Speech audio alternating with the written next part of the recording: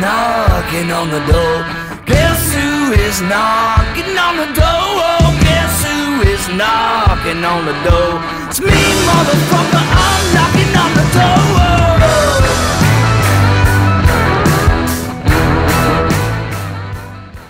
Hello, everybody. Welcome to episode number 17 of the NFP podcast presented by 3D Entertainment. The NFP podcast is brought to you by Sneaky Weasel Lager and Hey Y'all Southern Iced Tea, the official alcohol sponsor of the show. As well, our official clothing sponsor, Wrangler. Long live Cowboys. Good to have everybody back this week. A lot of bull riding on this weekend, a lot of big time scores, big time money. Before we get into that, let me introduce you to the boys. First up, Jason Davidson. How you doing, JD? Too bad, Red. What about you? I'm good, man. Hanging out. Snow's melting. Weather's getting nicer. I can almost see the golf course. So no, it just come back. Where are you living today, bro? There's no snow here. No, we skipped. Really? We're far enough north. Oh, that's too bad because I'd like to go sledding one more weekend. Oh, yeah. Fuck that. I'm done with the snow, man. I'm done with the snow. You don't have a sled. That's the Yeah, first time. exactly. I'm not shitting you. And as long as I can remember, I ever prayed for snow. Yeah. Well, this winter. Fuck. And just north of Petrovka Bridge, though. None south. Exactly. Scott Byrne joins us as well. Scott, how you doing? Good, fellas. How are you? It's good to see your smiling faces again. Jason, I would think after that last comment, you're an official sled head. No shit. Oh, my sled God. head. Wow. Yeah. Sled head. Sure. I'll go with that, I guess. That's sled neck handle you want to put on me. Yeah, the weather's looking nice. Forecast is looking nice here. So been planning a little bit of once the government side of things open up, we'll plan some outdoor bull riding, smaller ones that we can get out. I've been talking with Josh Barise and the Scories and kind of get a little bit of a tour together if we can get that going here, NFP style. A little bit of fun stuff going on that way. So we'll see how that kind of plays out, depending on the rules and regulations. But at this point, I think everybody's ready to just fucking get things going. So like you guys know, once the weather gets fucking nicer and everybody wants to get outside, I'm sure everybody will be like, well, the days are stretching out, so that's what I like. I'm up now 6:30, 6:45, and I get down to the office and I get a lot of my stuff. What are you shaking your head for? You think this boat floats just sleeping in every day? Yeah, I'm texting you at 6:45 tomorrow morning. Yeah, and I want a response in a minute. That's fine. That's fine. Twyla will be real happy to hear that phone going off at 6:45. Yeah. Well, if you're gonna have this little tour, the next generation of Byrne bullfighters is kicking her off. He's going to another school, Braden. He's gonna be looking for jobs, cousin. Oh yeah. Fucking right. So I'll tell you what. I know that kid well enough. He is gonna be relentless. Yeah. You'll be blocking his freaking caller ID. I don't have to tell those boys about promoting yourself and like squeaky wheel gets the grease. Yeah, that'll be there. Scott, did you get your Sneaky Weasel yet? That's a big negative there, Ghost Rider. That pattern is still full, apparently. I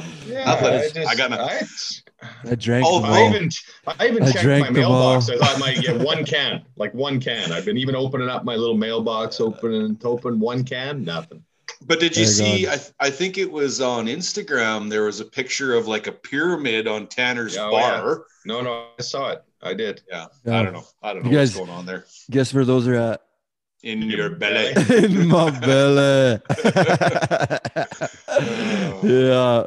No, the other weekend also too, I had we were talking on the last pod, I had Bo Byrne and Logan Cadlick up, and there was a stack of that in like my spare room, and it's all gone. So I think those boys might have snaked a little bit of Sneaky Weasel for themselves there on the road.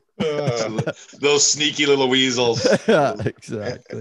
If we don't get an event going at the Byrne residence soon, Scott, we are gonna have to go buy our own, I think. Yeah, I believe so. Yeah, doors always open. Come out. Other than that, it was pretty low-key weekend around here, but there was a lot of bull riding action going on in the USA. Pensacola, Florida was the Velocity event. Kansas City, Missouri, both popping off. Bunch of good bull rides all around and tons of action both bull wise, both rider wise, Canadian guy wise. Jake Gardner steps out, gets across the line, and shows what he's all about. Gets an 85 in round 1. Yeah, gets a little place 6th, I believe, in the round, and finished 11th overall. Good work for him. How about Proctor, our old buddy Shane Proctor? Yep. He was riding bulls when you were in diapers still, Tanner. But Scott and I I think I even fought some bulls for Shane Proctor once upon a time. Heck yeah. Yeah, Proctor. He's brand new dad too, and he's just giving her. Good for him. That was good to see. I like to see the old guys come through with the win. When you say old, how old would Proctor be? He's not that 32, 33-ish in there. Yeah, shit, probably, he won the PCA World Championship. It seems like a long time ago. No, it wasn't that long ago though, actually. And he was still on tour when he stopped going to PBR events. He made the world finals. He came to New York, and just because he wanted to come to New York one more time, and then he just went rodeoing after that. But he was still on tour. He was still at the top of his game, and just wanted to go ride bucking horses and shit as well. Birthday tomorrow. He is going to be how old tomorrow, do you guys think? 35. Close. 36 tomorrow. Wow, yeah. So, yeah. Oh, he's the same age as me. Yeah, that's good, though. And I think with that, that'll get him a spot at the next event on the UTB series. So we'll I wonder if he chooses to go. Or I'm sure he will right now with nothing really going on, right? I'm sure. What's next weekend? Louisville, Kentucky is next weekend. There's also a 15-15 at that one, so that'll be some more action for the guys and a bunch of good matchups. But before we get into that, we can get back to Kansas City, Missouri. Yeah. Huge rides, record-setting rides. Who's got the number 1 bull? I'm guessing you now after the 47-point out from Whoopa. Not a bad pick. Not a bad pick. Yeah, we'll give it. But you watch this. You watch that bull. The last 3 outs that he's had has been spurred around to the left. We'll see if he gets smart. Maybe switches it up, goes back left. Pro Bull Stats had a tweet about how that bull lets you get away with just diving around there to the left and kicking loose, because he's just going to stay hooked and keep going that way. So he's no slump. He's 47.5-point bull. You get 95.5s like Boudreaux Campbell did on him. But he's one that kind of like a bruiser, where if you're doing things right, you can get the job done. You stub your toe, he's going to buck you off. But a lot of those other, like McBride talked about last week, a lot of those world champion bulls, there's some that you're supposed to ride, some that have a lot more difficulty to them. And that's one that, if he does become a world champion bull, is one that looks like he rides good. And the guys should be picking him first, as Boudreaux did. And he had to pick that bull knowing that as a right-handed rider, Cooper Davis was picking second. Cooper's going to pick Chiseled and be anywhere from 90 to 94 that he was.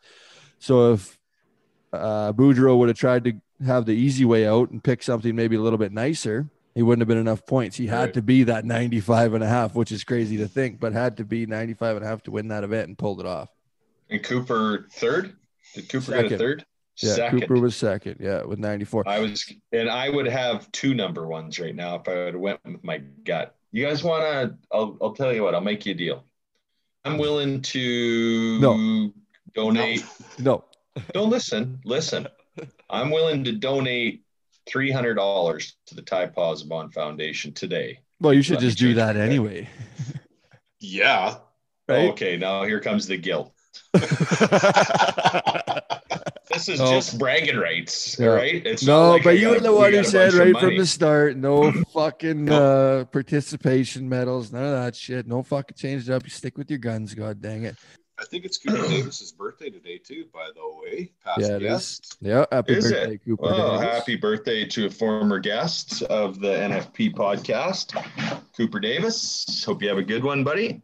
Really good. So Boudreaux Campbell, when he's on, he's on. Like he's on. Even in the long round, the last day, he had a ball away from his hand that really bucked away from his hand. He was a good score on him. And I think Boudreaux's key to success is controlling that free arm. At the NFR when he was having trouble, and then he was injured after that and stuff. So he's just kind of getting back. So we're finally seeing the Boudreaux Campbell that we've seen at the World Finals last year. But you watch that free arm when it gets whipping way behind, and it looks good when he's getting lots of points out of him. But on those ranked bulls, it gets whipped behind him and he gets bucked off. And he rode 3 ranked bulls this weekend, and it looked like that was his main focus, was just controlling that thing. So I'm betting McBride and JW Hart and those guys that are, helping those guys out and talking to those guys are really pushing that for him. And it looked like he just had that thing crisp. That free arm wasn't going past his shoulders and riding. And I think he can keep that under control. He's unstoppable. That's like Justin McBride said. He just kept it to the 5 basic things, and that's probably what Boudreaux went back to. Just went back to riding bulls, right? And yeah, because he had hell in at the NFR there. What did he get? Did he get 1 road? Was it 1 out of 10? Yeah, it wasn't about. He got 1. Come off such a stellar finals, obviously, right? So I really expected way bigger things out of him at Globe Life Field during the NFR. Like I thought, maybe a world title might be out of reach. He was far enough behind those guys like Sage and whatnot. But to pick up 150,000 at the NFR and the bull riding, you just need to ride 5 bulls, right? Ride half your bulls, you could win that much money. So we'll see what he does. Especially coming off of the world PBR World Finals, where he won against all those guys. It was like, oh, this guy's gonna fucking cakewalk through the NFR. Yeah, and you'd probably get some argument from PRCA riders, but higher caliber of bulls. Yeah, I think obviously at AT&T opposed to across the road at Globe Life. But that's just me. And it not could trying have to pick a fight. It could possibly play into his head too, though, a little bit when you just go and fucking kill it at the World Finals, and then you're going to the NFR and you're like, well, fuck, I just beat those guys. Come on, here we go, and that could be in the back of your mind, and you've seen that happen many a times going in too confident or whatever might happen. You're right, Tanner. You let your foot off the gas just a smidge, and you hit the ditch. So you're right. I remember Rob Bell did it twice. Came from the PBR World Finals to the Canadian Finals rodeo, and I know he rode all 6 one year and maybe 5 out of 6 the other year, and won 2 Canadian championships. I remember it was just, he rode Tadpole. You remember that bull of Franklin's, black white face muley, and I think he might have been the buck and bull of the year if I recall. I just dead easy. It's a mind game, man. It's your confidence, and when you're on a roll, you're on a roll, right? And if you can use that to your advantage. And I kind of want to go back to Justin McBride's interview when he's just, you listen to the words that are coming out of his mouth, talking about the highest level and the highest ranked bulls of Little Yellow Jacket and Mudslinger, and just nothing that he did, he was lucky to do. He had a mindset that was made for success, made to be a champion. And that's why he was able to do what he did. Right. It's just, you can see it in his everyday life, what he does. He just, once you got that focus and you have that ability, you put it all together and shit's going to happen.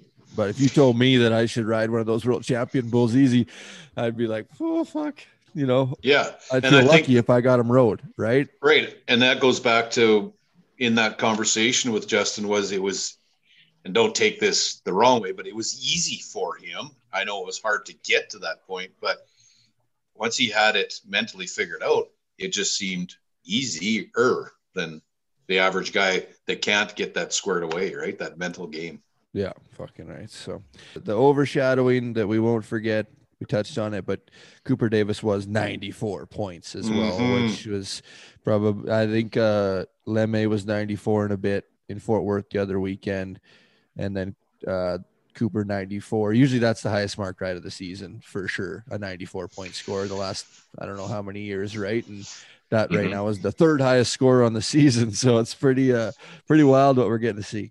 Did you see he was it the first night the fireworks went off? Was he was nodding? Was that he put a post out and just said he didn't know whether to let go or get on or whatever, right? Nod his head and go. So he rode good, and he had to really hunker it down in the second round. He was half bucked off and hung upside for a little bit, and he's just really showing that he's wanting that world championship this year, that it doesn't matter what stands in his way, he's going to go for first. And there a lot of talk online was he really was the biggest winner of the weekend because he still stayed in that number 1 position. Ka'ike Pacheco's on his heels. Kaike stays on as well as 88, 89 in the short round, rides Hocus Pocus, but Cooper was able to smash a 94, win second in the event, and keep that world title dream alive. Yeah, he doesn't have a comfortable lead on anybody. So not this, especially this early in the year. Like, yeah. So did you guys see JB's taking a break from the Unleash the Beast tour? Yes. After we talked about last week of him taking his world championship exemptions, he still has them, so he can come back whenever he wants to use those exemption events. And he said he's still going to try to make the world finals this year, but it looks to me like he's just going to hit that rodeo trail for a little bit and let things calm down and see how that goes. Yeah, I seen a ride on the weekend and he rode one dead easy, and maybe that's the confidence builders that he needs to get rolling again at the PBR level, right? Yeah, Montgomery. Was it Montgomery, Alabama? Yeah, I think so, yeah. Speaking of Alabama, the Alabama Slamma, Ross Hill. I don't know if you guys got to meet Ross ever. I did here in Saskatoon one year. Unfortunate incident. He rolled a side-by-side, pulling a buddy out, and lost his life on the weekend. So that was sad. I didn't know Ross great, but I watched a lot of the tribute videos and stuff. It looked like he really had a passion for helping other bullfighters, like the young guys, and Weston Rostowski.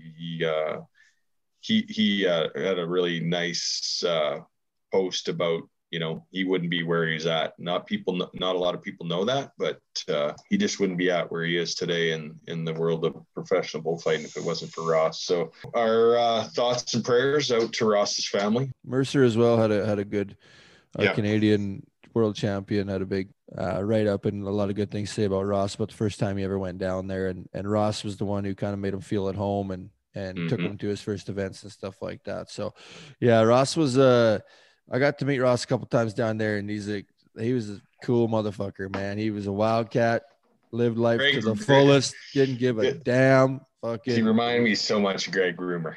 Both those guys shot for Shane Franklin, right? So I don't know if that's something that it's in the water around that Bonnieville area or what, but boy, the characteristics between the two guys were so similar.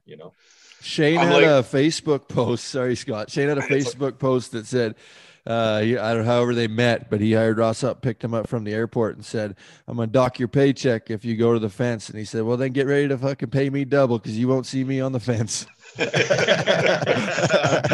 that would have been the perfect fit right there. They'd loved each other, right? I'm like you, Tanner. I met him a couple times down there at the bullfights, just quick chat and whatever. And I guess our connection was he had been in Canada and worked in Canada for Shane. And yeah, when he shook your hand, he was just beaming all the time. He was always full of energy and very upbeat. And that was in all those posts. That was the common thread in those. He was lived life and wanted to see other people do good. So I am saying that when he came up to Canada, he would rent like a popcorn machine and a candy floss machine and set it out on the midway or out in front of the arena and make a little extra dough, make some extra loonies and toonies. Right? No shit. So I read that. Yeah, I read that. Is that fact? That was fact. That's fact. 100%. Yeah, I talked to him about it in Duluth, Georgia one time. He was laughing. He's like, yeah, fuck, I used to go to those vendors and give them shit because they were selling it cheaper than I was, and they were fucking undercutting me while I was fighting bulls. Yeah. No, he was an innovator. He's one of a kind, that's for sure. So our thoughts and prayers are with Ross Hill's family and friends, that's for sure. Yeah, too bad. Okay, well, Sneaky Weasel Lager. If you're looking for a smooth, refreshing beer this weekend, grab yourself a Sneaky Weasel Craft Lager. This mildly hopped craft lager delivers a bold 5.6 ABV, but goes down crisp and clean. This beer pairs well with any bull riding celebration, fun in the sun, and good times with friends. This beer is available all across of Western Canada. Sneaky Weasel Lager, the official beer sponsor of the NFP podcast. Guys, Chase Outlaw returned to action at the highest level. What an awesome sight to see, and to smash out in 89, get to his first short round again this year. He wasn't around at all in 2019. Those shoulder surgeries, we've been talking about it. Great to see him back. How'd he look? I didn't watch it. Did he look like just himself? It was 89. He rode Bullseye, which is a bull that's in the short round a lot of times. Really good bull. One that the guys like to get on, but once again, one of those ones that you stub your toe, he's gonna put your dick in the dirt. So Chase rode him really well, made the short round. He picked a bull, Smooth Wreck, who he's rode a few times, bucked off a few times, had a 94, I think, on him one time, picked him again and threw him off. But to come back and ride a bull like Bullseye, and then to pick that kind of bull in the short round shows his confidence. And I think he's just going to get to roll in here now. Well, and how exciting the PBR and the fans are to have him back. Can you imagine how fast his motor was running coming into that? I mean, he'd have been chomping at the bit for how many months? RPMs would have been red lines. Yeah, it's good for him and good for the sport to have him back, because he brings a lot to it. That's 100%. For sure. That'll lead into our guest today as well. Mr. Ryan Bingham joins us today. We're very honored to have this guy on the show. If you guys watch Yellowstone, you'll know who he is. Walker from Yellowstone, and singer, songwriter, and all around good dude. Just a cowboy from back in the day, and I think it's going to be pretty fun to have a chat with him. I've listened to some of his music and stuff, and then to watch him on Yellowstone, and I think he's a cool dude. I just like the way he cusses on Yellowstone. He's just like motherfucker, and he calls it like it is. So no, I'm excited. I'm looking forward to this one for sure. And the biggest takeaway I have from this is it wasn't easy for him, and that's what I appreciate about guys, like just knowing how tough it was for him to get where they're at. You can really relate to it a little bit when things weren't so damn easy when you're 21, 22, it's paycheck to paycheck, or in his case, wondering how he's going to get enough fuel to get to the next gig. Like he worked for everything he's got. So yeah, cool dude, real cool cat. Well, before we get to that, we got one more ad read. Manscaped. Support for the NFP podcast is brought to you by Manscaped, who is the best in men's below the waist grooming. Manscaped offers precision-engineered tools for your family jewels. They obsess over their technology developments to provide you the best tools for your grooming experience. Manscaped is trusted by over 2 million men worldwide.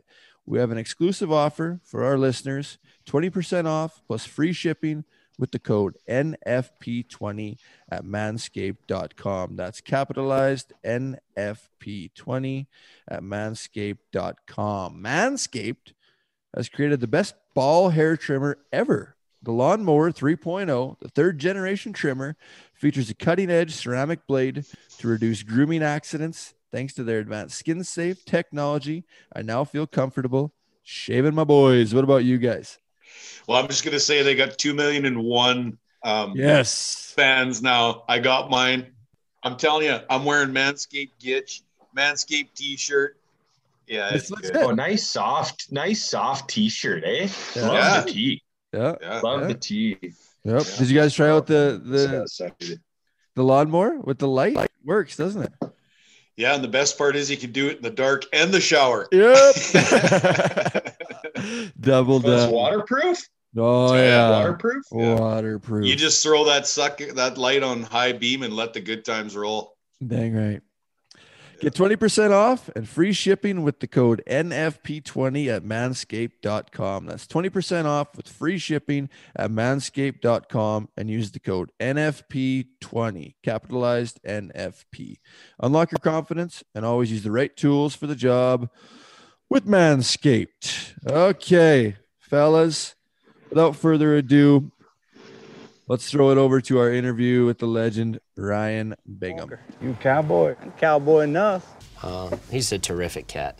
Don't I know it? He's also an incredible cowboy. Like, Ryan Bingham's like an amazing sort of triple threat. He's like an incredible actor. That's really saying something. Obviously a great musician, but he's also like an incredible cowboy. Well, never desert with a one-eyed dog, or you could lead a blind man out of Vietnam. 7 bodies begging, well, everybody wants a chance. Stuck in a storm, we'll do a rain dance. Oh. Our guest today is an American singer-songwriter, actor, and a cowboy, a winner of an Academy Award, a Golden Globe, Critics' Choice Award, as well as a Grammy. Not bad. Most recently, you'll recognize him as Walker from the hit show Yellowstone. A jack of all trades and an all-around good dude, Ryan fucking Bingham. Bingham, how you doing today, man? Welcome to the NFP podcast. Thanks for coming on. Yeah, man. Thanks for having me. Good to see you. You too. So what's been going on in your world? I know everything's kind of shut down concert-wise with COVID and all that, but what's been keeping you busy?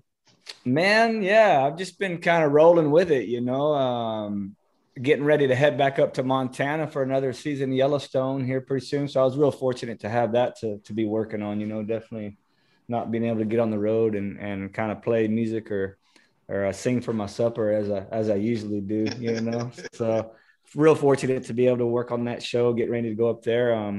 At the end of last season, I tore my ACL in like one of the last episodes. We were doing like a big fight scene. And so I've been doing a lot of physical therapy and just, trying to get back in fighting shape, so to speak.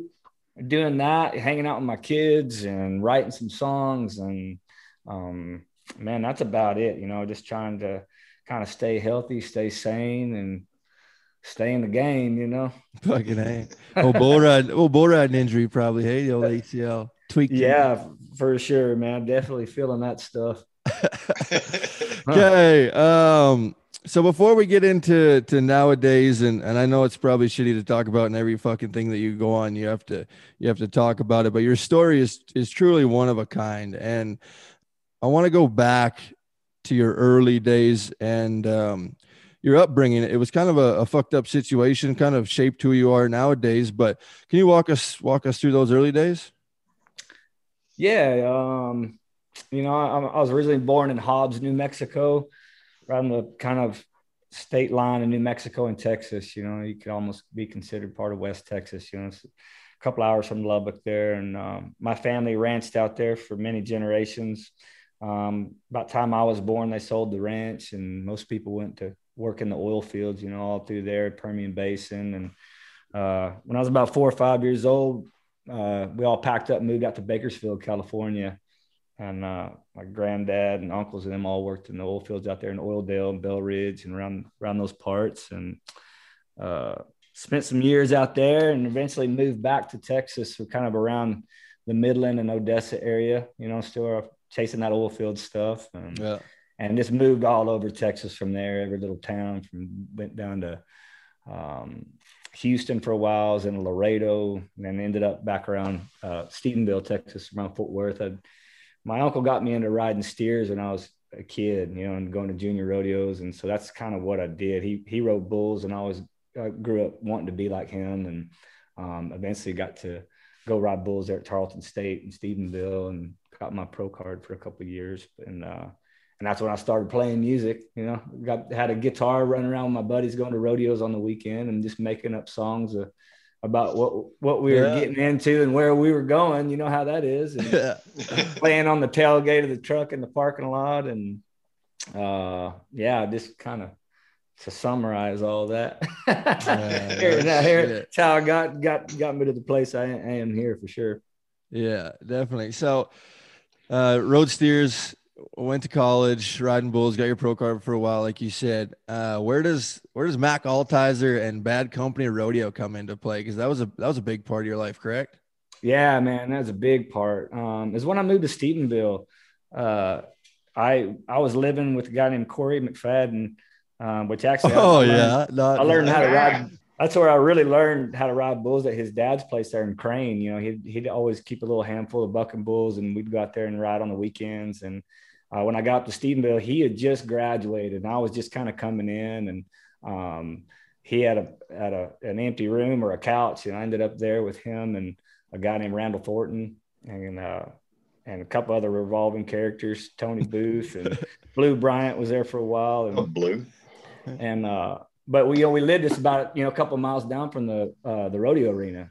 Okay. They had pro rodeo, and I'd known Mac from younger years, my uncle riding bulls, and then just kind of approached him one day when I started really writing songs and playing guitar. And, you know, I went down there to the rodeo when they were in town, and he had it on. I was actually riding in the rodeo, riding bulls, and just went and asked him if I could play some guitar afterwards for the cowboy hospitality thing. And fuck, he just hired me on the spot to not only do that, he's like, well, yeah, well, just go ahead and get in the truck and drive down to the ranch. We're going to need you down there too. So he just kind of volunteered me to fucking work full time for him. He's like, yeah, why don't you play at the barbecue, and then also need you to haul some steers for me. So, you know, here's a truck and a gas card, and, you know, see you in Sonora. You know, was it with you know, when we grew up, Scott and I are a different generation, obviously, than you and Tanner with the Western lifestyle and rodeo. But I remember like the Bad to the Bone tour. And everybody talking about like it was like a rock show at a Mac Altizer rodeo. All the bulls were named after songs and whatnot. Mm-hmm. Would you say that was kind of influential for you in your music career, do you think, Ryan? Oh, it was huge, man. Because I remember being 13 years old before I'd ever been to Stephenville, and I was living in kind of around Midland and Odessa, Texas. And there was a bar cantina called Dos Amigos there. I don't know if you guys were familiar with it, but it was a. Well, I know the tequila. It was a bar. It was a bar. It was just a bar in Odessa, and they had bull riding there. It had a little round pen with 2 bucking chutes, and man, they'd buck bulls on Sundays. And Mac came down there and put on a bull riding one weekend, and man, all the, you know, Tough showed up, Jim Sharp, Ty, like all these guys showed up, and I think it was kind of during the pro rodeo there in Odessa. And it was just like the biggest fucking party I'd ever seen. Charlie Thompson would always usually put it on, and he'd always bring like a couple little junior bulls so I could get on something while I was there. No shit. And so I kind of I got to get in the mix, you know, and they bucked one out and let me get on one. And man, like you said, yeah, every bull that came out had a name and a song that would play. And just like, it was just a party. And when I really kind of started working with Mac and doing that, he really showed me, you know, kind of how to do that. He's like, you know, show up and put on a show. And it was more than just, you know, kind of going through the motions. And he definitely taught me a lot, learned a lot from that guy. He was kind of the first one to do that, correct? Too, like the when he was inducted into the Ring of Honor last year with the PBR, Cody Lambert and all those guys were talking about Bad Company being the first ever, you know, Mac to kind of what the PBR is now. You know, he kind of started that from back in the day. So that's pretty amazing. What about Del Rio? Did you ever take him? Yeah, Super Bowl, right? Yeah, down there in Del Rio, you know, we put that on, and man, that was, you'd go over to, you know, we'd get down to the Del Rio, and then we'd go over to Acuña in New Mexico, and they'd have the Calcutta the night before, and, you know, and then the bull riding was the next day, and it was all just bull riding. And it was cool, you know. And I always remember Mac though too, you know, because, you know, he grew up, you know, did a lot of timed events too. And even though he was very, you know, I don't know, kind of started with the whole bull ride, he was always very kind of considerate, passionate about all the other events too. I remember him always talking about that, being like, man, you can't forget about everybody else, you know. It's that's like, right. The barrel race, pin ropers, calf ropers, bulldoggers, you know. And so he was always just a big kind of,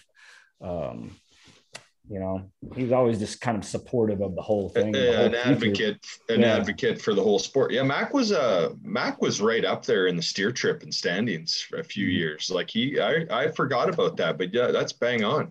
You talk about Corey McFadden and he kind of helped you a lot, and you traveled with him.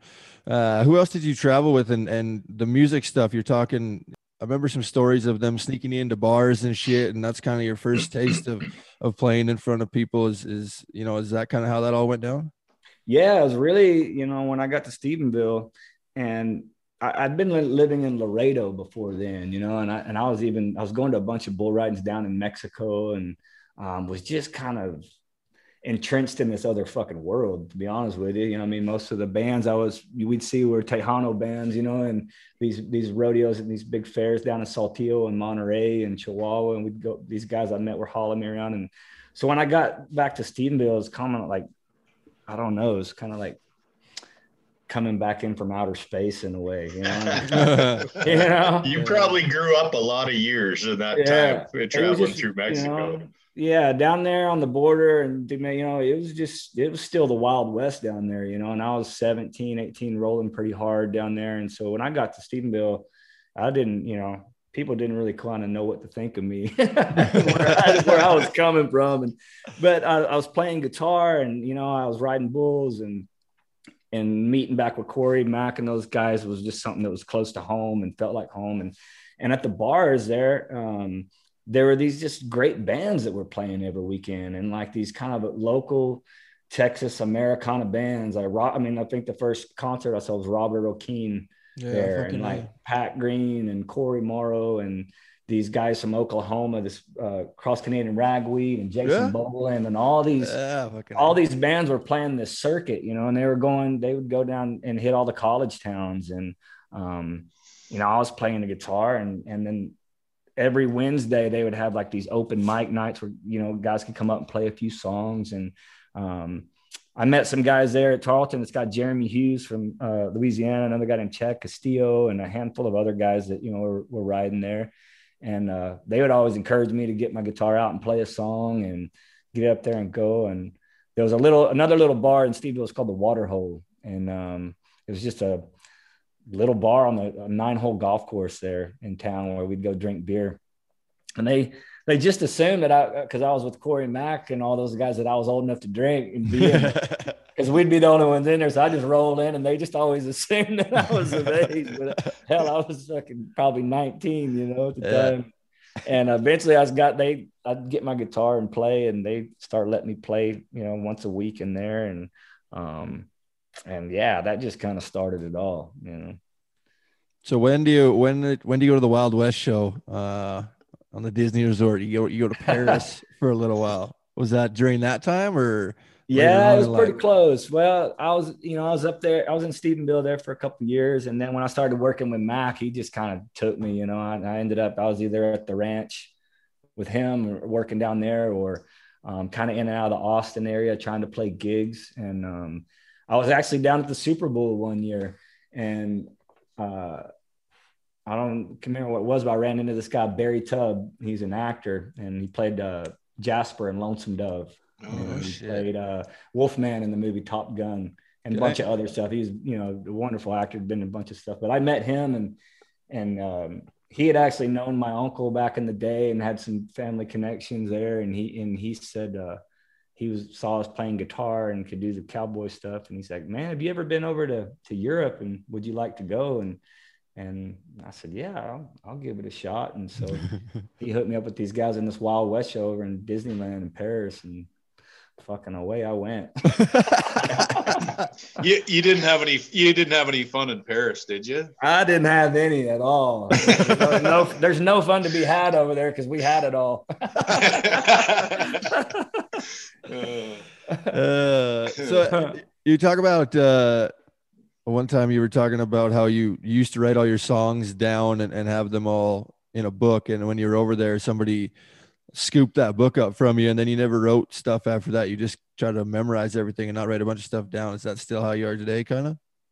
It is, man. I've tried to be better about it, you know, just so I have stuff written down. And, you know, now that with the technology and you can record stuff so easily, whether it's on your phone or whatever, I'll kind of get things down like that. But back then, you know, I was just such on the run, and, you know, moved around so much and just really kind of traveled light. And, you know, I had this little book I'd write things down in, but I'd had so many things kind of either taken away or stolen or sold that I just kind of quit hanging on to stuff. And when I got that book stolen in Paris, we were all in a bar, and, you know, we had our backpacks. It was after the show, and we were in there having a beer, and, you know, a crew of guys came through and just kind of wiped everybody out, stole everything that everybody had. And it was just kind of, you know, I've been writing songs and then since I'd started, you know, several years. And when that was, you know, just see how fast that could all disappear. And just like, fuck it, I'll just memorize them. That way, you know, which I never do. I always forget them. So.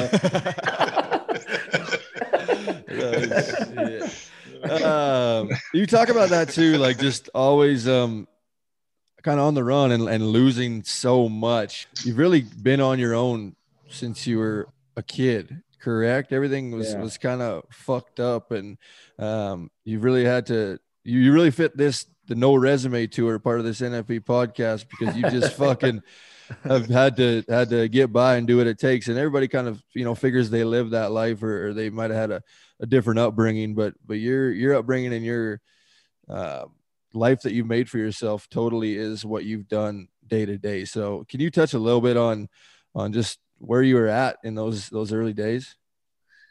Man, to be honest with you, it was just being lost, I mean, I was pretty fortunate. My grandparents were good folks, and I had an uncle, Clay Bingham, that was kind of the guy that rode bulls, that taught me how to ride when I was a kid. He's always real solid and in my corner.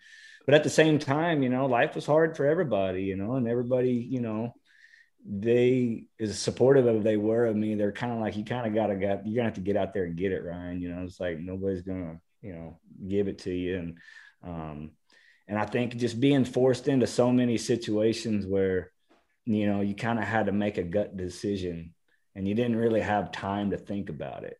It was just always kind of being at that crossroads of like, fuck, do I go left or right? Do I turn around or I keep going straight, and like just kind of always having to look out the windshield and, put tape over the rear view mirror kind of thing, and just hope for the best, and as hard as that was at times, I feel grateful for situations now, like of it being like, it forced me out of my comfort zone so much, It's like, I probably wouldn't, if I would have been home on the ranch building fence with my family and kind of safe and all of that, I probably would have never took a chance on, going out to California and playing the guitar, or going out to Paris, France. And, there wasn't anybody but myself to talk myself out of doing anything, So I just kind of went. So on that, Ryan, like, and looking back, in any regrets on taking a left turn instead of a right along the way? I don't have any, man, to be honest with you. Even through the things that didn't go the way I wanted, I learned something valuable from it. Right. And especially now, having kids of my own, or just kind of running my own business and things like that. It's just like, you kind of take the unfortunate things and just learn the positives from them, and take that with you to the next rodeo. And because you had the right, left, or the forward, back, and growing up through all that, do you feel now that you're like, fuck it, I can handle anything they throw at me? I got it. Doesn't matter. I kind of do, in a way, not to be like too cocky about it or anything, but it's just about having a kind of a confidence of knowing that I know what it's like being at the rock bottom, and I know what it's like being dead ass broke, and I can be happy there too, Right. So like, even with success or material things that I may have now, like a room full of guitars and amps and whatever trophies and things like that, it's like, if this place burned down tomorrow, I'd pick right back, load back up in the truck and go get it again. But the street will teach you that. It will. I think we can all attest to that on this on this pod here right now. What maybe it just really makes you realize what's important, in life, and those little things, and what you can get by on, and what you can't with. So I don't know. It's made me realize I can get by on very little. I know that. I envy that. That is something that is refreshing to hear. That it don't matter. Take it all the way. I'll kick its ass again. Come on with it. Yeah. Come on. Yeah. So get back from fucking Paris, head out to LA. What brought you to LA in the first place, California? Well, when I flew back from Paris, I had I think it was just the cheapest flight I could get, was back in DFW, Dallas, Fort Worth. And didn't really have any plans or know if anybody come pick me up from the airport. So I started just looking around to see if I knew anybody in the area that would give me a ride. And there's this guy named Graylin Smith that I knew from riding bulls back in the day. And I called him up and he said, yeah, he said, I'm actually an engineer now and I'm designing roads at the airport and I'll be there. I'll pick you up and you can come stay at my house. And so he picked me up and I got back to his house and I had my guitar there and he asked me what I was going to do. And I said, well, I'm probably give Mac a call and, go back to the ranch here in a couple of weeks, but I don't know, I might try to hang around and play a couple of gigs in Fort Worth. And he said, well, my brother's a drummer and, I'm sure he'd go play some gigs with you if you stick around for a bit. And I said, well, where is he? He said, well, his name's Matt and he cuts hair during the day, but he'll be home here in about an hour. And, so I hung around and waited on him and Matt showed up and got his drums out and we started playing in the living room and before I know it, next week we were playing over at Woody's Tavern on the west side of Fort Worth. And me and him started the band, the Dead Horses, which was the first band.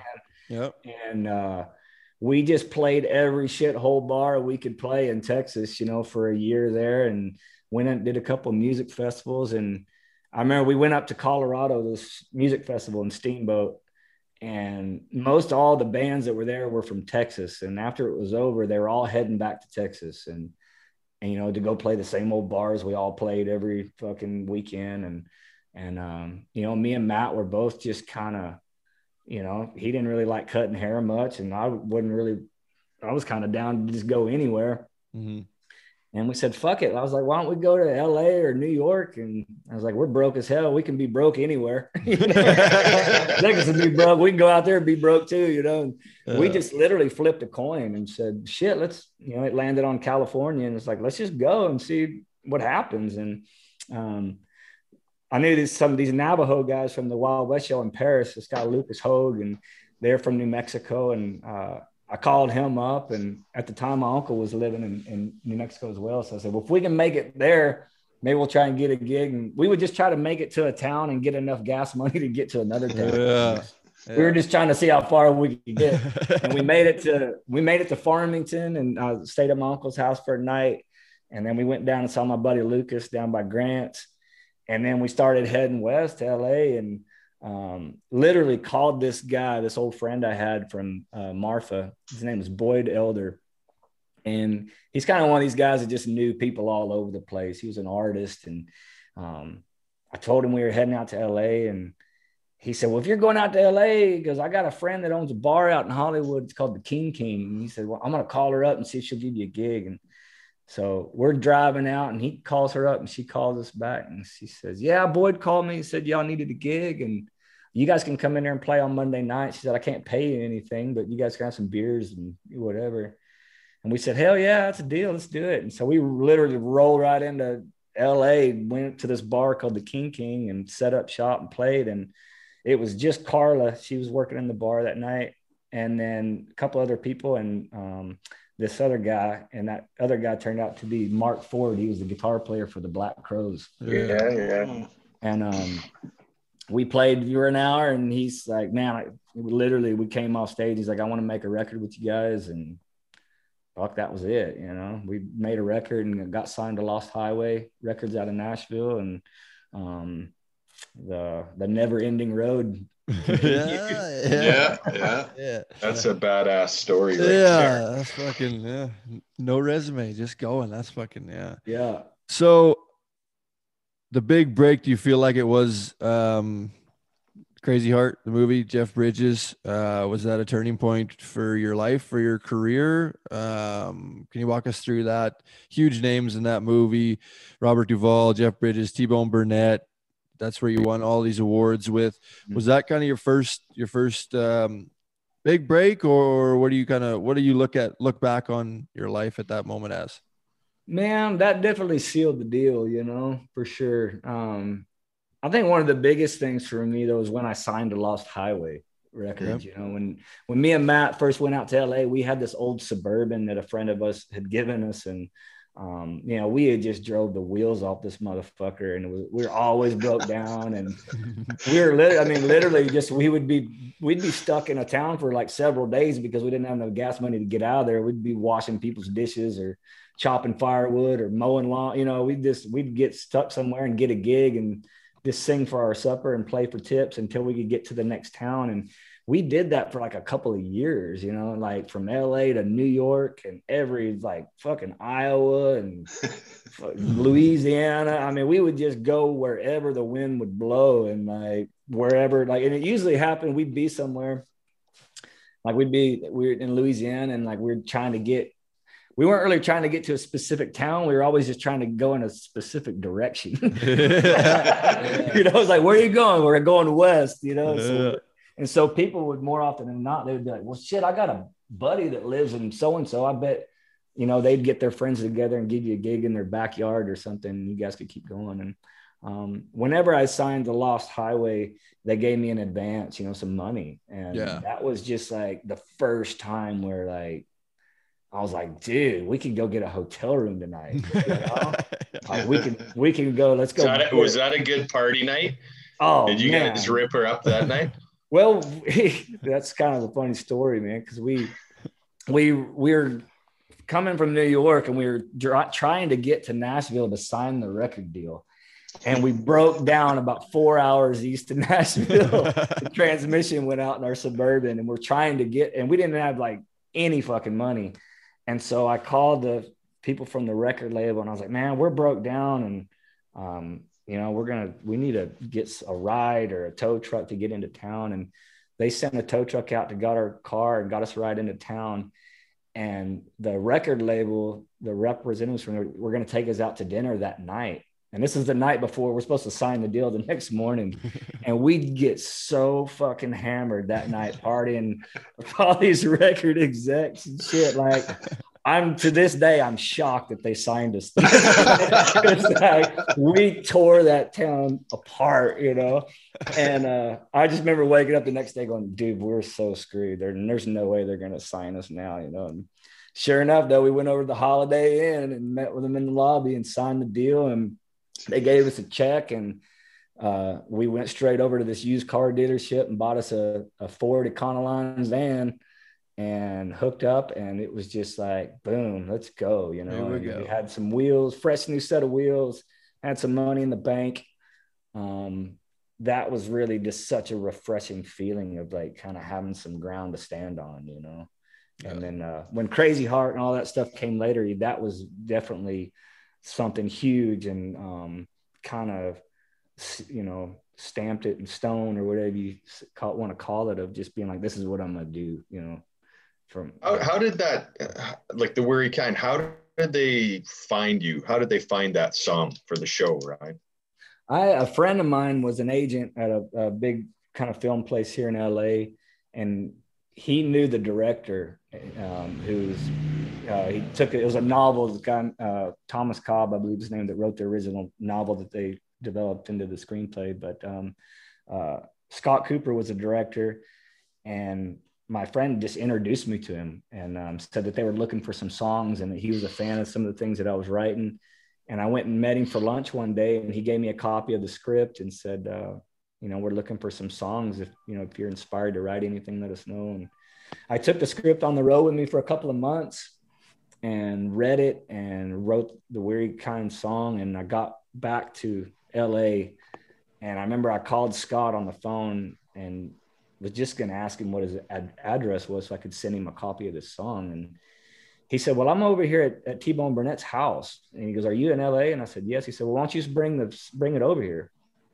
And I said, okay. So I got my Ford Econoline van and drove over to T-Bone Burnett's house. And I was just going to drop, I figured I'd just drop a copy of it off, and knocked on the door, and T-Bone answered the door. And I went to hand him the CD, and he said, well, come on inside. And so I walked in the house, and there was a whole house full of people in there. Jeff Bridges was there, and Robert Duvall, and all these like music people. And I mean, it was just a whole house full of people talking about this movie and these songs. And T-Bone went right over to the stereo and put the CD on right then and there in front of all these people. And I bet I had a heart attack because, I just recorded it in my fucking garage, it was like a little demo thing. And I was like, oh gosh, dang, and but he played it and listened to it, and everybody kind of stopped. And right then he goes, that's it. That's our song. Nice. And he goes, can you play it for us all on the couch with the guitar right now? And I was like, yeah, I can play it. And so I got my guitar out and I played it. And he said, yeah, this is going to work. And he said, why don't you stick around? We're going to write some more songs for this thing too. And so I ended up hanging out there all afternoon. And me and him, a guy named Stephen Bruton and Jeff Bridges and a couple other guys. And we just sat there and started talking about other songs to write too and working on that one. And that was it. Yeah. So Jeff, a bit of a songwriter then, would you say that? Or he just dabbled? Yeah.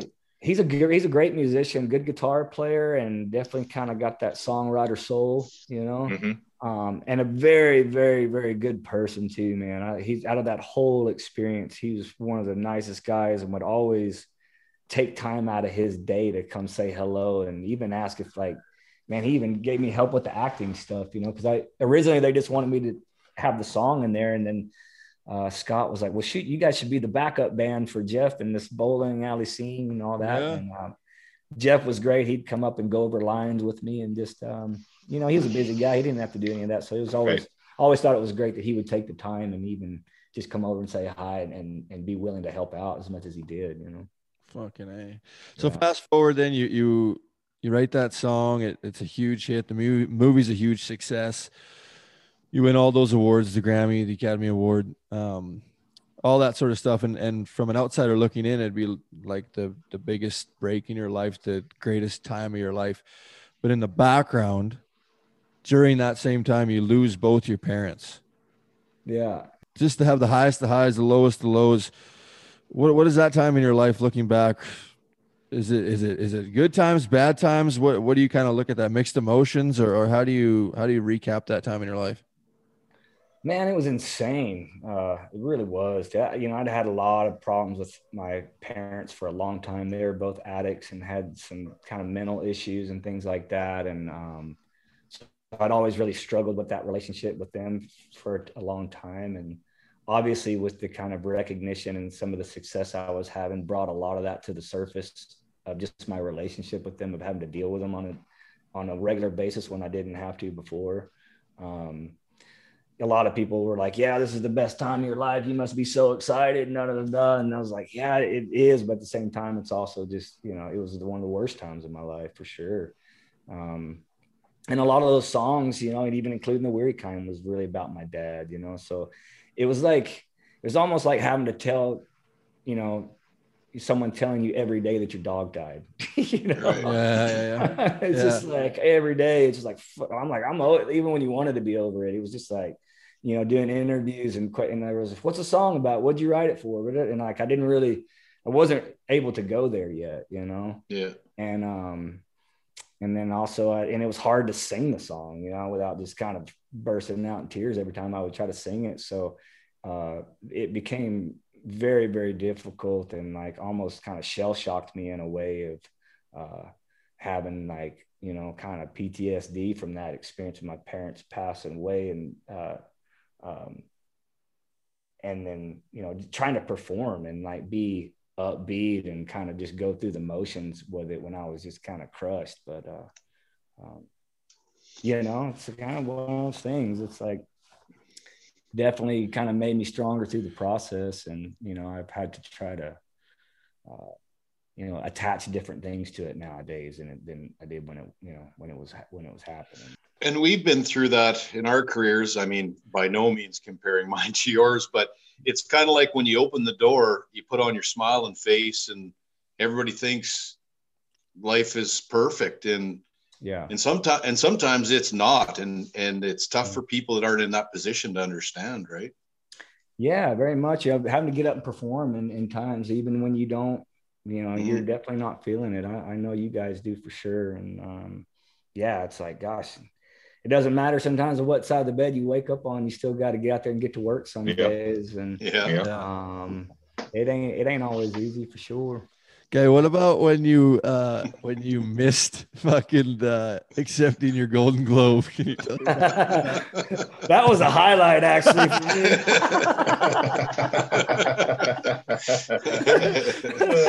You know, out of all the things I remember those days, people were like, what was the most exciting? I was like, that was a pretty fucking exciting night.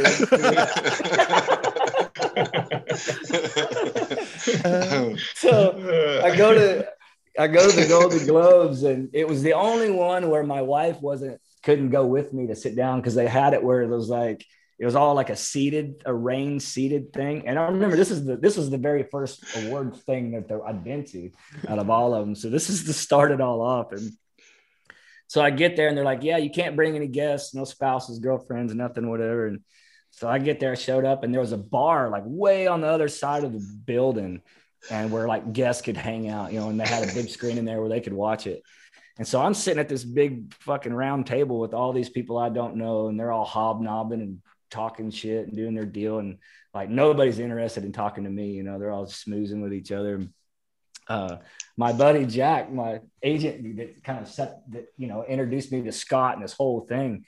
He was like, hey man, he's like, we're over here at this bar. Can you sneak away for a drink and meet us over here? And I said, hell yeah, I'll be there in 2 minutes. Well, I get up and like, it takes me a half an hour to walk across this building and get over to this bar. And I kid you not, like I'm sitting there at the bar with Jack and Colin Farrell and Jeremy Renner and a couple of other people. And like, we just get some beers and we're sitting there, and they have this big screen TV. And I think Jack looks up and goes, Bingham, you just won a Golden Globe. And I'm sitting there, we're drinking beer. All we look up on the screen and we see T-Bone Burnett up on stage. And he's just looking around going, well, where's Ryan? And it's all live, And so I was like, fuck, there ain't no way I'm going to make it. I'm not going to run all the way over there. So I just drank my beer. I guess I'll get it. Yeah. Get it later. And man, we had a lot of fun celebrating in that bar.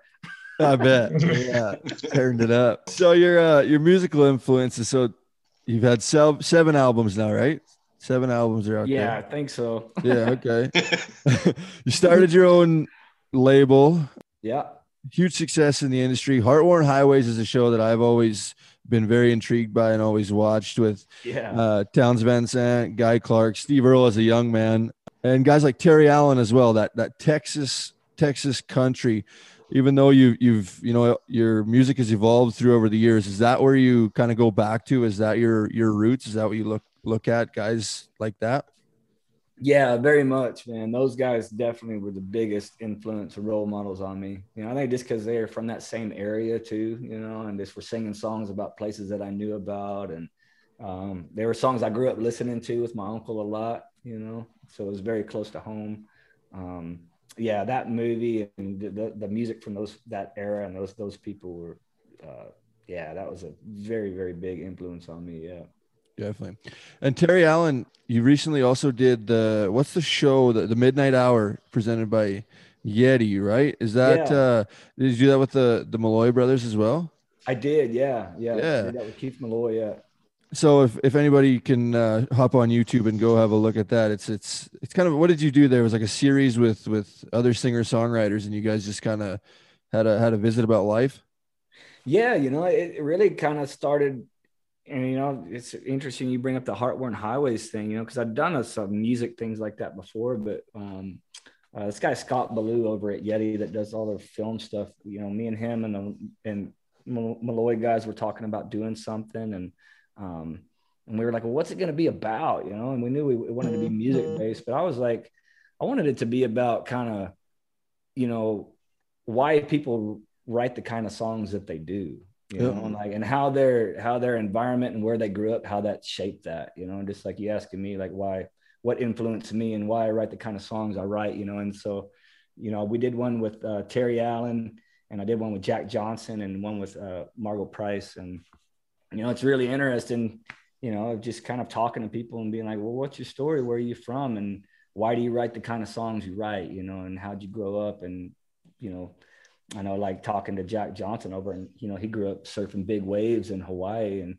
his just, it was a different experience for him growing up. Is like, he was always more around kind of like a family environment, of like being in people's backyards, and in Hawaii, they're all surfing big waves and lots of kids running around, like the atmospheres, barbecues and things like that. And how that can kind of shape the stories that you're wanting to tell that are appropriate for your audience, too. And then thinking about kind of me playing in these rough ass roadhouses where People are getting knives pulled on them and shit, and beer bottles thrown at you. And, it just like the setting's different, and you end up kind of writing the attitudes different, or whatever that is. So it's always that was kind of the whole gist of it, was to kind of explore the culture behind the people too. Badass. Sounds like a good watch. You have to take it's unreal. Yeah, it is really cool. Yeah. Midnight Hour presented by Yeti. Uh-huh. Yeah, okay. We did those 3, and we're kind of hoping to do some more, and just kind of really still kind of trying to figure out how to do it and what it's all we're going to be about. But it's a good start, I think. Yeah. Yeah, it's really good. So you talk about that sort of stuff too, like the songs that say Jack Johnson's writing and singing and playing. Your songs have a lot to do with your past and hard times and the bad shit that's happened with your life. When you're on stage and you have to play those songs night in, night out, does it take you back to those places sometimes? Is it draining, or has it come just natural now where you just kind of flow through them? Or do you feel those emotions every time you play those songs, some of those songs? Man, it can definitely hit me harder at certain times, especially if I've been on the road for a long time, just singing them every night. It's just like, it gets kind of hard to relive them. And I've tried over the years to kind of associate the songs with different kind of memories and things, it's not always easy, but that, you try. I think when I wrote a lot of these songs when I was younger and going through that stuff, it was a way of, it was a very therapeutic thing of kind of getting things off my chest and talking about things that I didn't necessarily talk about with other people. And I never expected to be in a situation like this where I'd have a career and be playing them for anybody, So it was kind of like, oh, fuck, people are actually listening to these. I never thought I'd, be in this situation where I was doing it for a living on the road. So, and I've tried to be even conscious about that of other songs and things I write in the future, like mixing it up where they're not all just so, tough to sing. And then you got a bunch of fucks like us just keep bringing up everything. So how does it feel? Remember when your dog died, dude? I remember. Exactly. Yeah. No, but it is cool and for me, I always go back to that side of it with you, because that's kind of how me and you really hit it off, was just the fucking bad shit that went on. And you came into my life right after Ty Posabon had passed away. So I was lost and in a fucking, I didn't fucking know what I was supposed to do. And then you, without even you knowing it, just from what you had been through and just your story, maybe look in the mirror and be like, well, fuck, if he can do that, I can do this. I can get through this. I can fucking push forward. And I think that's what your music does for a lot of people without you probably even knowing it. Just sitting there listening to it and listening to the words, it's like, fuck, he's talking about my life, damn, that's fucking. And I don't know if it's probably something that you didn't even mean to do. You're just writing your real story, but fucking hats off to you, because you did, you've helped a lot of people without probably even knowing it, just through your music. Well, thanks, man. You guys woke me up to a lot of that too, because I didn't realize that for a long time, especially when I was younger. And, it was hard to get out and say those songs. And I think when, I was talking about earlier about associating new things with these songs, that's a big one. I remember hanging out up there in Calgary with you guys and playing some tunes. And that's a new memory I have with those songs, whenever I get up and play them, I think about stuff like that. And I think it took me a while to realize too, that I was connecting with people, and that's kind of one thing that really keeps me going these days, of even to be able to get out and sing those songs over and over and over.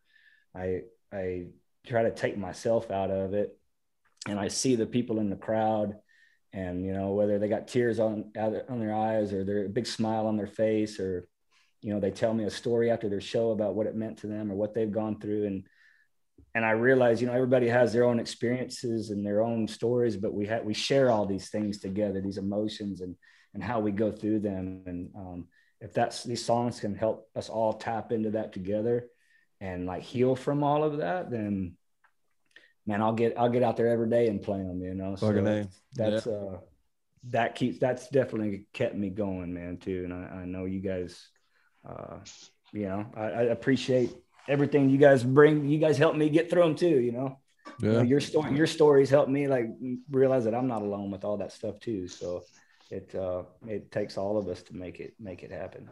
Yeah. So you roll on. Obviously, COVID's kind of shut shit down. You have your new album out, American Love Song.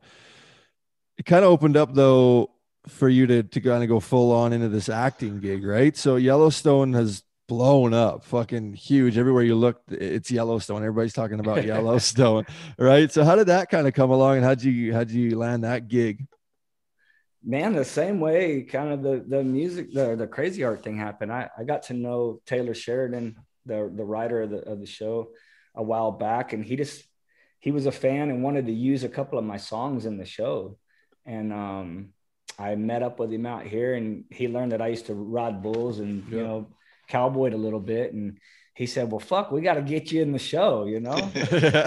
And he's like, I don't know what we're going to do with you, but he's like, we'll figure something out. And so he came up with my character, and he said, you know, I don't know. He said, we'll just kind of slowly introduce you in there. And he said, if you do real good, then we'll keep you in. And he goes, if you suck, we'll just kill you off. Yeah, watch that clip. I watched that clip. So I think for those first those first couple of seasons, you know, nobody ever knew if I was going to die or come back, because they were just waiting to see if anybody was going to like me. Yeah. So then I kind of got stuck doing it. And then I kind of always, you know, I was touring a bunch at the same time too. So I couldn't really commit to doing it full time. But then when the COVID stuff happened and all the touring was shut down, I was talking to Taylor, and I was like, well, I'm not doing anything all summer. And he's like, well, I'm going to write you in this thing. And it just kind of, I just kept kind of just like everything else, you know, it's like fucking rolling. Yeah. Just keep looking out the windshield, man. No resume. So we don't, is it safe to say Walker ain't taking a bullet in this season then? I won't give it all away. Yeah. Okay. I won't give it all away. But still active. Yeah, but I can tell you, Walker's fucking tough, man. He's like, they ain't getting rid of him that easy. So you did do some acting, obviously, in Crazy Heart, and then you were in a movie that your wife did, A Country Called Home, correct? Yeah. So it's not your first time in the acting scene, but is it something that you like and want to pursue further? I think you're probably gonna have to now, the way what success you had doing it. But is it something that you like to do and something you want to go forward with? Man, it is. You know, I was pretty reluctant there at first, just, you know, because it was new and didn't have much confidence in myself. But the more I've done it, and the more I've enjoyed it. You know, I've just it's become like another kind of creative outlet besides playing music and things. And what I like about it too is like I get to be in the same spot while I'm working. You know, you like rodeoing or playing music on the road, you're always just in a different town, traveling day to day. And like being up in Montana last summer, you know, I was there for the whole summer working on it, and my kids were able to come and be there for a big chunk of it. And so I really enjoyed that part of it too. And as long as it's inspiring and it's good, kind of good writing and good stuff that I appreciate the integrity of, then I'm all about it.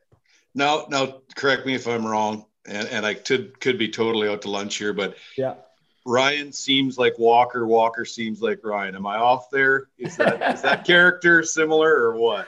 Man, definitely. Like I try to embellish on a few things, and you know, growing up around enough salty cowboys, you know, you hear all those sayings and stuff like that. Taylor's always been really cool about if you have a line or something that just comes up, you know, he'll let you try to, you know, play around with the lines and things like that. So definitely having lots of flashbacks to Mac Altizer and the Del Rio days. Even the shit that I've heard you, Tanner, and your buddy say, you know, soaking all that, and everything from just like a saying to, you know, an old limp behind the buck and shoots because you're fucking all beat up or what, you know, all those little things, you know, I think about, and a lot of times it's just being on the set, you know, in the scene and kind of seeing these other people, how they go down. And like, I can't remember what season it was, but if y'all remember where they did the bull poker and they crushed that girl, you know? Yeah. Well, that, like, I was sitting on the fence that night when we did that scene. And I mean to tell you, dude, like these fighting bulls that this guy brought over, they were the real deal. Fuck. And this son bitch was meaner than hell. And they're all stunt guys sitting in the arena. And I can't remember the girl's name that was doing the stunt that day, but like her back was to me. And I'm sitting there on the fence watching, and they let loose this bull. He's coming down the alleyway, just full fucking speed. Like he knew exactly. I mean, they must have had him turned down in there because he knew exactly where everybody was. He was running down the alleyway, looking at them through the fence the whole time. And when he came around the corner of that gate, he was at 9-0 and just never slowed down. And just when he hit the back of her, I thought it broke the back and wiped out the whole table and like plastic chairs breaking. And like, I was like, there's dead bodies out there. You know,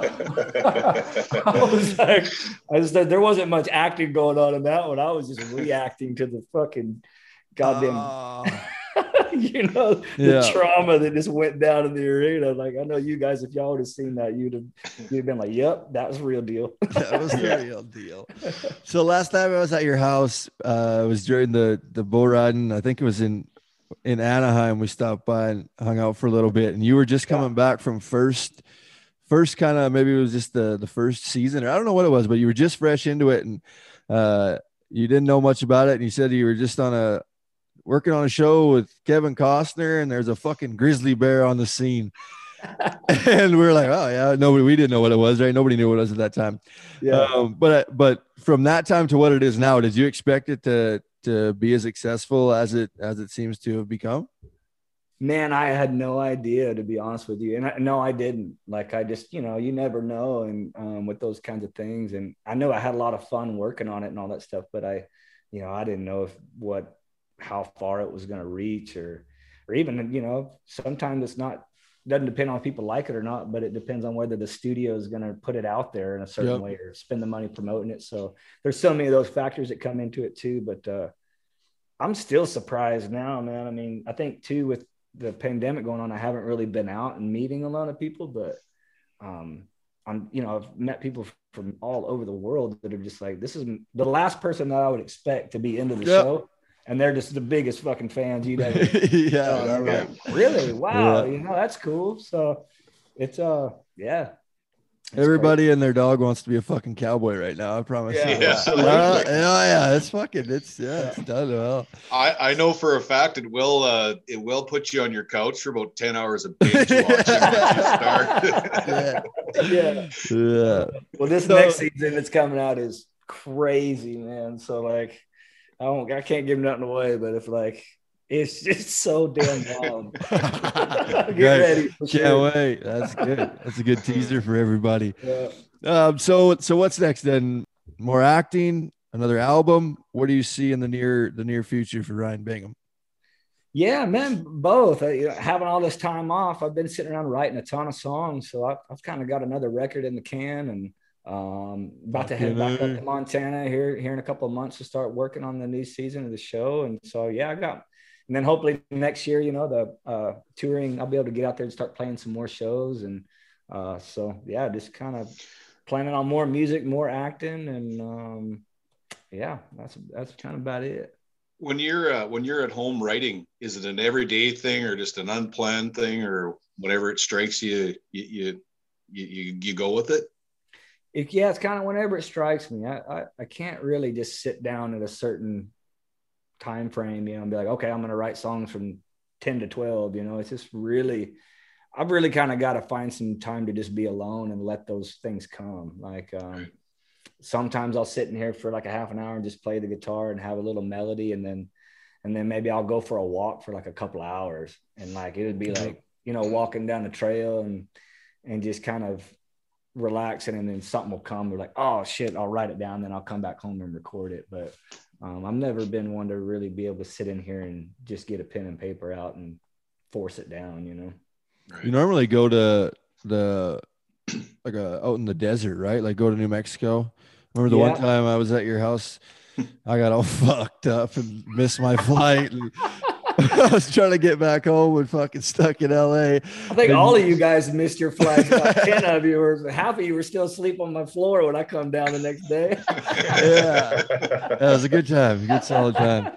And, Good solid time. Yeah. I got a good story about you fuckers, man. Y'all, I think it was you and Outlaw, and I can't remember all the whole crew that was there, but like there's like 10 of these guys, and they come. Tanner was going to come stay at the house that night after the bull ride. I think it was in Santa Barbara or something. And yeah. Next thing I know, I got 10 of you guys down there in my barn. We're all partying to about 4 and 5 in the morning. And I'm like, God, I got to go to bed. And I go upstairs and go to bed, and every one of them had their own rental car. So I had like 10 rental cars outside the house. And then the next morning I had to pick up all there's like full bottles of whiskey in my garden, you know. Y'all are getting rid of all the evidence before you turn them cars back in. Oh man, I wake up and I know that I'm missing my flight, and there's not overly too many international flights to Saskatoon from LA every day. So you miss your flight, you're fucked for a few days. So I'm hauling ass about fucking Tiger Woods and off the side of those fucking mountain hills. Fuck, it's a wreck. But the moral of the story was you were going then to New Mexico, and then that's where you go lots of times to write tunes, right? You'll go just like into a trailer and just live on your own and just get back to OG Ryan Bingham and just try to write, right? Without anybody around. You'll go for weeks at a time. Yeah, and it's really just about getting away from distractions, you know, and there's no phone service or internet out there, and this kind of, you know, sitting alone with your thoughts in a quiet place can be a very uncomfortable thing to do, you know.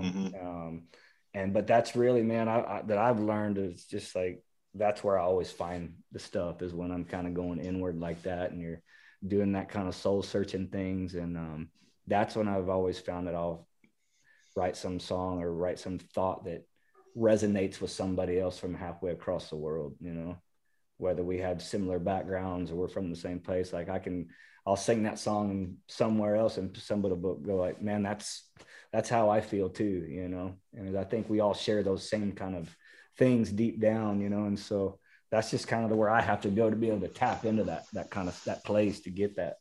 Okay. Well, Scott has our infamous question. We'll try not to hold you too much longer. I know you're a busy guy on the go, but we appreciate you coming on here. Well, Ryan, it's been a pleasure talking with you today. Big fan, obviously. The hashtag NFP podcast. We have our take on hashtag NFP. What's yours? Tell me yours first. No fucking pussies. No fucking pussies.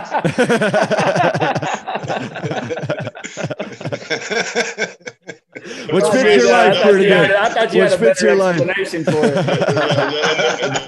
They're professional here in the crowd. No comment. Hey, man, if it ain't broke, don't fix it. So I'm going to have to go with the same. Ain't no fucking pussies around here. That's pure gold. I do want to tell one story, Ryan. The first time that we met, Chase Outlaw, Matt Triplett, you flew into Calgary. And do you still do that show up in Calgary ever? You don't come to Canada very much. I haven't, just because of what's been going on, but I'm going to definitely try to the next couple of years. Yeah. Come on, hang with you guys again. Yeah. Fucking right. So go promote a Western Canadian tour. Let's get on that. Hell yeah. Fucking right. So we're in Calgary. Me and Chase and Matt Triplett are riding, and a mutual friend from Yeti, Corey Weesey, phones and says Ryan Bingham's there. And fuck, obviously we're all fans, but didn't know who you were, what your story was, and all that sort of stuff. So we're like, yeah, we got to get tickets to whatever the show is. Well, there's no show. He's just doing a private gig, but all of a sudden Chase's phone starts ringing, and I look out my camper, and fucking Ryan Bingham's standing outside of the camper. And I was like, whoa, like, Megan, check this shit out, my wife, right? And so we all went for supper and shit and got to know each other a little bit as it proceeds on. Ryan, you wanted to go back and watch the Chuck Wagons, because the Chuck Wagons at the Calgary Stampede are a lot different than everything else, right? Yeah. So we're like, okay, well, you go to that, and then we'll meet up after. We're like, hey, we got a fucking party with Bingham. We go try to find a guitar, because Chad Bestplug had told you that I could play guitar. And I'm like, oh my God, dude, you don't fucking don't fucking do that, man. So whatever, long story short, we all get to meet up and we have drinks all night. and once again party way too long and way too late. But at the end of the night, you ended up giving me your guitar, which is it's on the wall right back there, which is super awesome. But Triplet, Tyler Hard, Chase Outlaw, and Jesse, we come down out of that elevator in just outside the Calgary Tower, and the bell guy's standing there, and he's like, "Hey, you guys playing any more gigs this week, or is this the only one you got?" We're like, "Yeah, no, that was the only one we got. We just went and played a show for Ryan Bingham." Yeah. Hell yeah. But then the coolest part about it was after that, like, we got to know each other and we talked about kind of just getting that same mutual respect and feeling of loss and all that sort of stuff. And Chase's mom passed away the next day. Mm-hmm. And it wasn't, an hour into the day, and Chase's phone was ringing, and it was Ryan calling him just to talk to him and just to let him know that he's going to be okay. And he's been there and done that. And I don't know, it just, for me, that was just like instant respect for a guy like you, Ryan, just to reach out to Chase, and not knowing him really from Adam, just from the night before. But I know he appreciates that. And I appreciate everything that you've done for our little friend group during the passing of Ty, and just everything that we've been able to do moving forward. I know that it really shows the person that you are, and with your Cantina sessions, it shows how you try to make people feel better. You try to uplift people. You never try to bring people down. And is that something that comes naturally to you, or is that something that you have to strive for all the time? Man, I don't know. I think, you guys show me just as much as I think you telling me I show you. I think it's just kind of about maybe having empathy and compassion for people. I know, like, maybe just kind of growing up the way I did, and, was always very grateful for anybody that would just acknowledge me, and acknowledge that I was a human being. Mac Altizer was a guy that did that for me as a young kid, just kind of showing me that, like, he just saw me, instead of just passing me by and leaving me on the side of the road, like, and so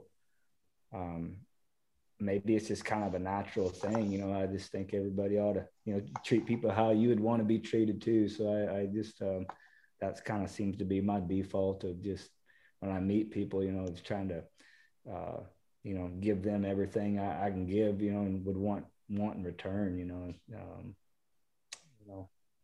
that stuff with you and Outlaw and you guys, shoot, you guys seeing me and hearing those songs and telling me that they mean just as much to you as they kind of mean to me when I write and sing them, that goes a long way too. So it's just, it's just a big revolving door, man. That's awesome. Yeah. Cool. Okay. Last one. You guys good? Jason, Scott? Well, I got one question. I got one question. I know I was doing some research these last few days, and Tanner's bragged about, you being a wildcat, cool dude, and he's one of us, man. Well, and I read or watched somewhere where you said that you like to get the boys together and have a shot of whiskey before you go out. And I think that's a bottle over your right shoulder right there. Is that the go-to, or what's the go-to whiskey? This is actually my new whiskey. It's called Heart 2. And it's got a bucket. There we go. This is yours? All right. Buck and Bull, and that's my daughter right there on the top. Damn. Nice. Well, badass. I guess we'll just get Tanner to send all our addresses, and we'll expect a taste next week. What's it called? Cheers. It's called Heart 2. And this Heart 2 kind of come from a story that my uncle had taught me how to ride bulls. When he has this tattoo on his arm and it says Twister on it. And when I was a kid and he was teaching me how to ride bulls, I'd always ask him about this story. He would tell me, and he drew a bull at a rodeo somewhere, and I guess he had a brand on his hip, it was Heart 2. And when he asked the stock contractor about him, and he said his name was Heart to Twist. That's good. I like it. He was double rank, and my uncle rode him and won the bull riding off of him. And it was one of those things he'd always say, if you're going to ride bulls, you have to have a lot of heart too, Nice. Kind of, it kind of just stuck with that. And, being on the road drinking whiskey with my buddies all the fucking time. I was like, well, if I'm gonna drink whiskey all the time with my buddies, I'm gonna drink my own. Oh shit! Where can you get it? Is it just in the U.S. right now available, or is Man, it's just I just got them here at the house right now, but I'm hoping by the end of the summer I'm gonna have it in stores. So, but I'll definitely I'll ship a case up there to you guys if I can. Nice. Bootlegging across the border, yeah. Across the border. Hell, it might be cheaper if I just buy y'all flights to come down here. Exactly. Yeah, that's right. That's right. Well, when these borders open up, we're going on tour. We're going to take the pod on tour. We're going to head through Utah and stop and see the Wright family. Then we'll swing on through Vegas, probably get hemmed up there for a couple days and nights, and then we'll swing on through to Cali. Come on and do it, man. I'd love to come and hang out with you guys again. So yeah, keep me posted and let me know the tour dates, man. Deal. Okay, so that night in Calgary, I remember Chad Bestplug asked you, when was the point that you feel like you made it? And your response was, I'm fucking still trying, man. I'm still rolling, you know? Yeah. After all the success of your music side, now the acting side, everything, your own whiskey now. Where are you at on that question now? Do you feel like you made it? Man, to be real honest, I feel like I made it a long time ago. I think, I think whenever I stepped out the door on my own and just kind of went at, that was making it, whether I ever made any money or ever any success at all, it was like doing what was going to make me happy, and just kind of following my heart and just going in that direction. Cause I think after I've learned over all these years, it's like, it's like a never ending road. You just keep going. There's always obstacles in life, and, having this thing of hope and all of this stuff, it's just like, man, if you just know that there's going to be hard times ahead, no matter what you go in what direction, and you just take them as they come and keep your head down and keep moving forward. Gosh, even playing some of those bars back in the day with 4 or 5 of my best buddies, like that's making it. Yeah. You're probably not traveling quite as light these days as you were back then, though, huh, Ryan, when you leave the house? Man, I'm not, but I'm trying to get back to it, to be honest with you. When you do look back, when you first started out and you first struck out on your own, are you surprised looking back how many nice people there were in your travels? Was there more nice than bad, or treated you good and helped you along? Oh, all the way, man. It definitely wouldn't have got here on my own, all the people that had let me sleep on their couch and gave me gas money to get to the next town. You guys know it from rodeoing, that's just I kind of played music how I rodeoed, I think that I was successful in getting music and doing all that is because I did rodeo and I knew how to go on the road, and like somebody put you up at their house and you wash their dishes the next morning or help them take the trash out and you hit the road. They remember that. And next time you come through, they're like, hey man, if you come back by, give me a call. And maybe my sister's got a gig in Tulsa or fucking Tularosa or where the fuck or like seeing Tanner and them guys up in Calgary, you guys, like, hey, next time you come back up to the rodeo and let's play another gig, and so that's always just happened. Is it's like you meet people out there and it's like, doing this podcast right now with you guys, we meet people in life and you stay in touch. And, there's definitely been just so many great, wonderful people out there that have helped me and encouraged me along the way that be just forever grateful for them. Yeah. Nice. Okay. Well, we won't keep you any longer, man. We appreciate you so much coming on the NFP podcast presented by 3D Entertainment. This has been Ryan Vega.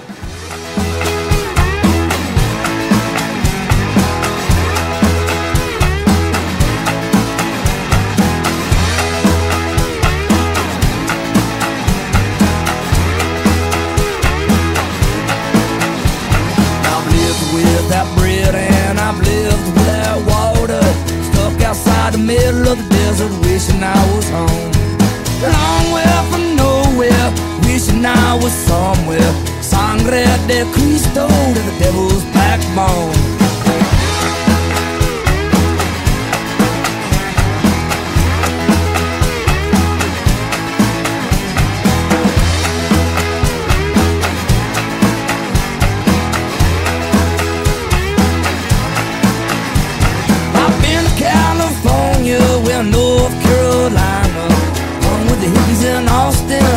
cowboys in Mexico. I'm laid up in the Fort Worth with beautiful ladies. Hitchhiked on down to 81